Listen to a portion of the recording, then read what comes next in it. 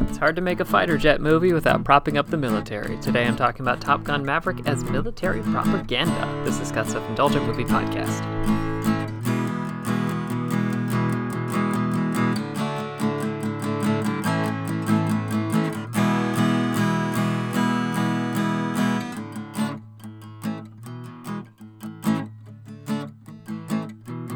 Hello movie friends, welcome to Scott's Self-Indulgent Movie Podcast. I am Scott, and today, continuing our Top Gun Maverick coverage and interpretations, as it were, and this time going into the military propaganda angle, which is I'm not breaking any new ground by calling the movie, having some semblance of military propaganda, but I do think it's very interesting, and I think it brings together a lot of things that people have talked about related to movies, especially when it involves depictions of the military, involvement of the military, and so forth. So, without further ado, let's get started. Two inevitable analyses and criticisms come from every movie involving the U.S. military. The first is that the film is jingoistic propaganda, supporting the United States military-industrial complex and war machine and the military as a whole. The second, and one people tend to care a lot less about, is that the film does not accurately represent how the military works. This includes how the chain of command works and what people would or wouldn't get in trouble for. And Top Gun Maverick is no different. As soon as the film was released, the reactions of, "I like this movie, but its blatant propaganda takes," came out en masse, and were only bolstered by the film's incredible success and plot elements, which we will address shortly.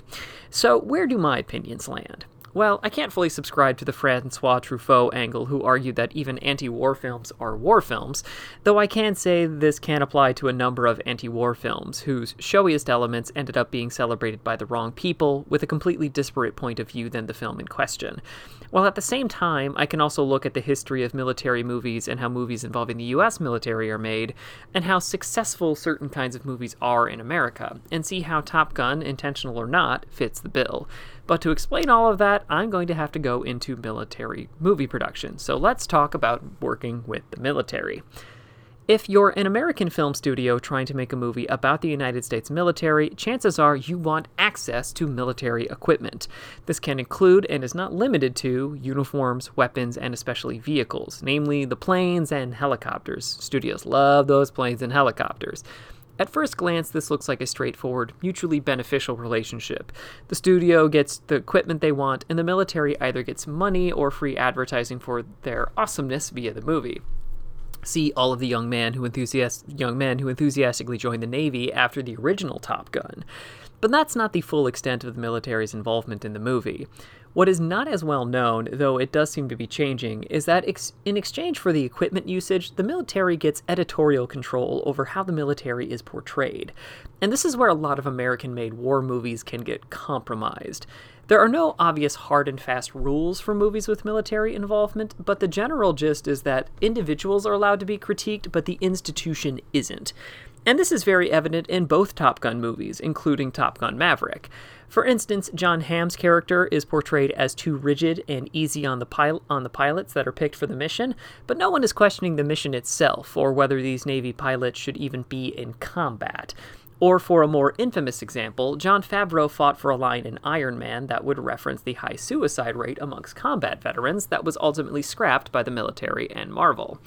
The main takeaway is that movies with the military's involvement have a limit to how critical they can be about the institutions they are portraying. As such, they can never truly be anti-military or fully anti-war. Not that audience really want to see anti-war movies nowadays, which brings us to the box office reality of war movies. The current average American moviegoer probably has two strong inclinations. They likely vocally support the men and women of the United States Armed Forces, and they also do not want to hear too much about the problems within the military, especially the problems soldiers face once they get out of the military, or how and why all of the wars American soldiers have fought in the Middle East within recent memory got started. The baseline, at least nowadays, seems to be that glorious combat reinforcing the bravery and sacrifices of soldiers is good. Critiquing war in the military, not so much.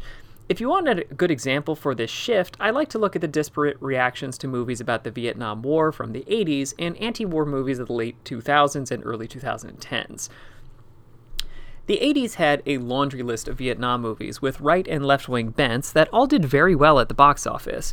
Movies like Oliver Stone's Platoon portrayed the Vietnam War as a mistake that turned men into animals, got a bunch of poor people killed, and turned psychopaths loose. Whereas movies like Missing in Action imagine going back to Vietnam to win and bring the lost men home. Very different political angles, but the emphasis on the need to defend and protect the men who fought shines through in both. Likewise, the notion is that the Vietnam War was conducted improperly, either because it didn't need to be fought in the first place or because it put soldiers in a bad position. Admittedly, this was an easier position to take in the 80s since Vietnam veterans were prominent in American society, and the culture agreed that said war wasn't worth the human cost. Very different story in the 2000s and 2010s. Regardless of quality, almost every anti-war movie made in the past 2 decades has failed at the box office, where distinctly pro-soldier movies have done very well. The individual qualities of these movies has varied. For instance, I think a lot of the anti-war movies were preaching to the choir versus making a new point or saying anything incisive. See movies like The Green Zone. And as brutal as they are, films like The Outpost and Lone Survivor have strong emotional hooks. But only movies that are pro-America, pro-military, and pro-soldiers, like the biggest movie of Clint Eastwood's career, while at the same time being one of his worst, American Sniper, was a box office success. And on a human level, I think that makes sense. The good heroic stories go down easier than the hard ones, especially when you may know people who are in the military actively fighting. Many of the films refer to conflicts that were active at the time of release. It also goes hand in hand with American politics, which deifies soldiers and then fails to take care of them after the fact.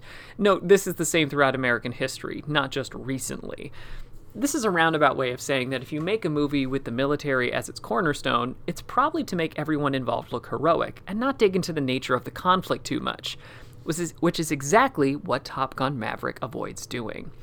So now we get into the politics of avoiding politics. Because Top Gun Maverick is portraying a branch of the military, it is going to have politics in it. I mean, all movies do, one way or another, but overt politics about fighting, soldiers, and war are baked into this kind of movie. This isn't a criticism, it's just what happens when you make a movie like this. Pleasing the gung-ho pro-military crowd in this situation isn't hard. Give us heroic soldiers who work together and do awesome stuff, and if you can, show off some hardware and battlefield heroics. The baseline of appeal of this movie works on most potential viewers, especially when you know Tom Cruise and company are doing a lot of the work in the cockpit for real. And if you add in some nostalgia from the Reagan era, whoo boy, you could be onto something there. The Call of Duty crowd will go nuts for this too. But how do you make this movie feel like less of a yay America movie? Who on earth can they fight and why? How about a nondescript power about to make nuclear weapons? That'll work. As much as this aspect has been memed and joked about, this is the smartest way to not only avoid a minefield, aka wouldn't be great to show a bunch of black and brown people being bombed by Americans as cool, and also makes your film feel more timeless. I'd argue this is why movies like Red Dawn, that imagined a competent Soviet invasion, feel so 80s. It's an aggressive, defensive action against a looming threat. That's fine for most viewers and means people can watch with a clear conscience and enjoy every time a missile strike lands. Of course, the nature of Maverick's mission and enemy has a lot of political implications as well, by trying to not have any.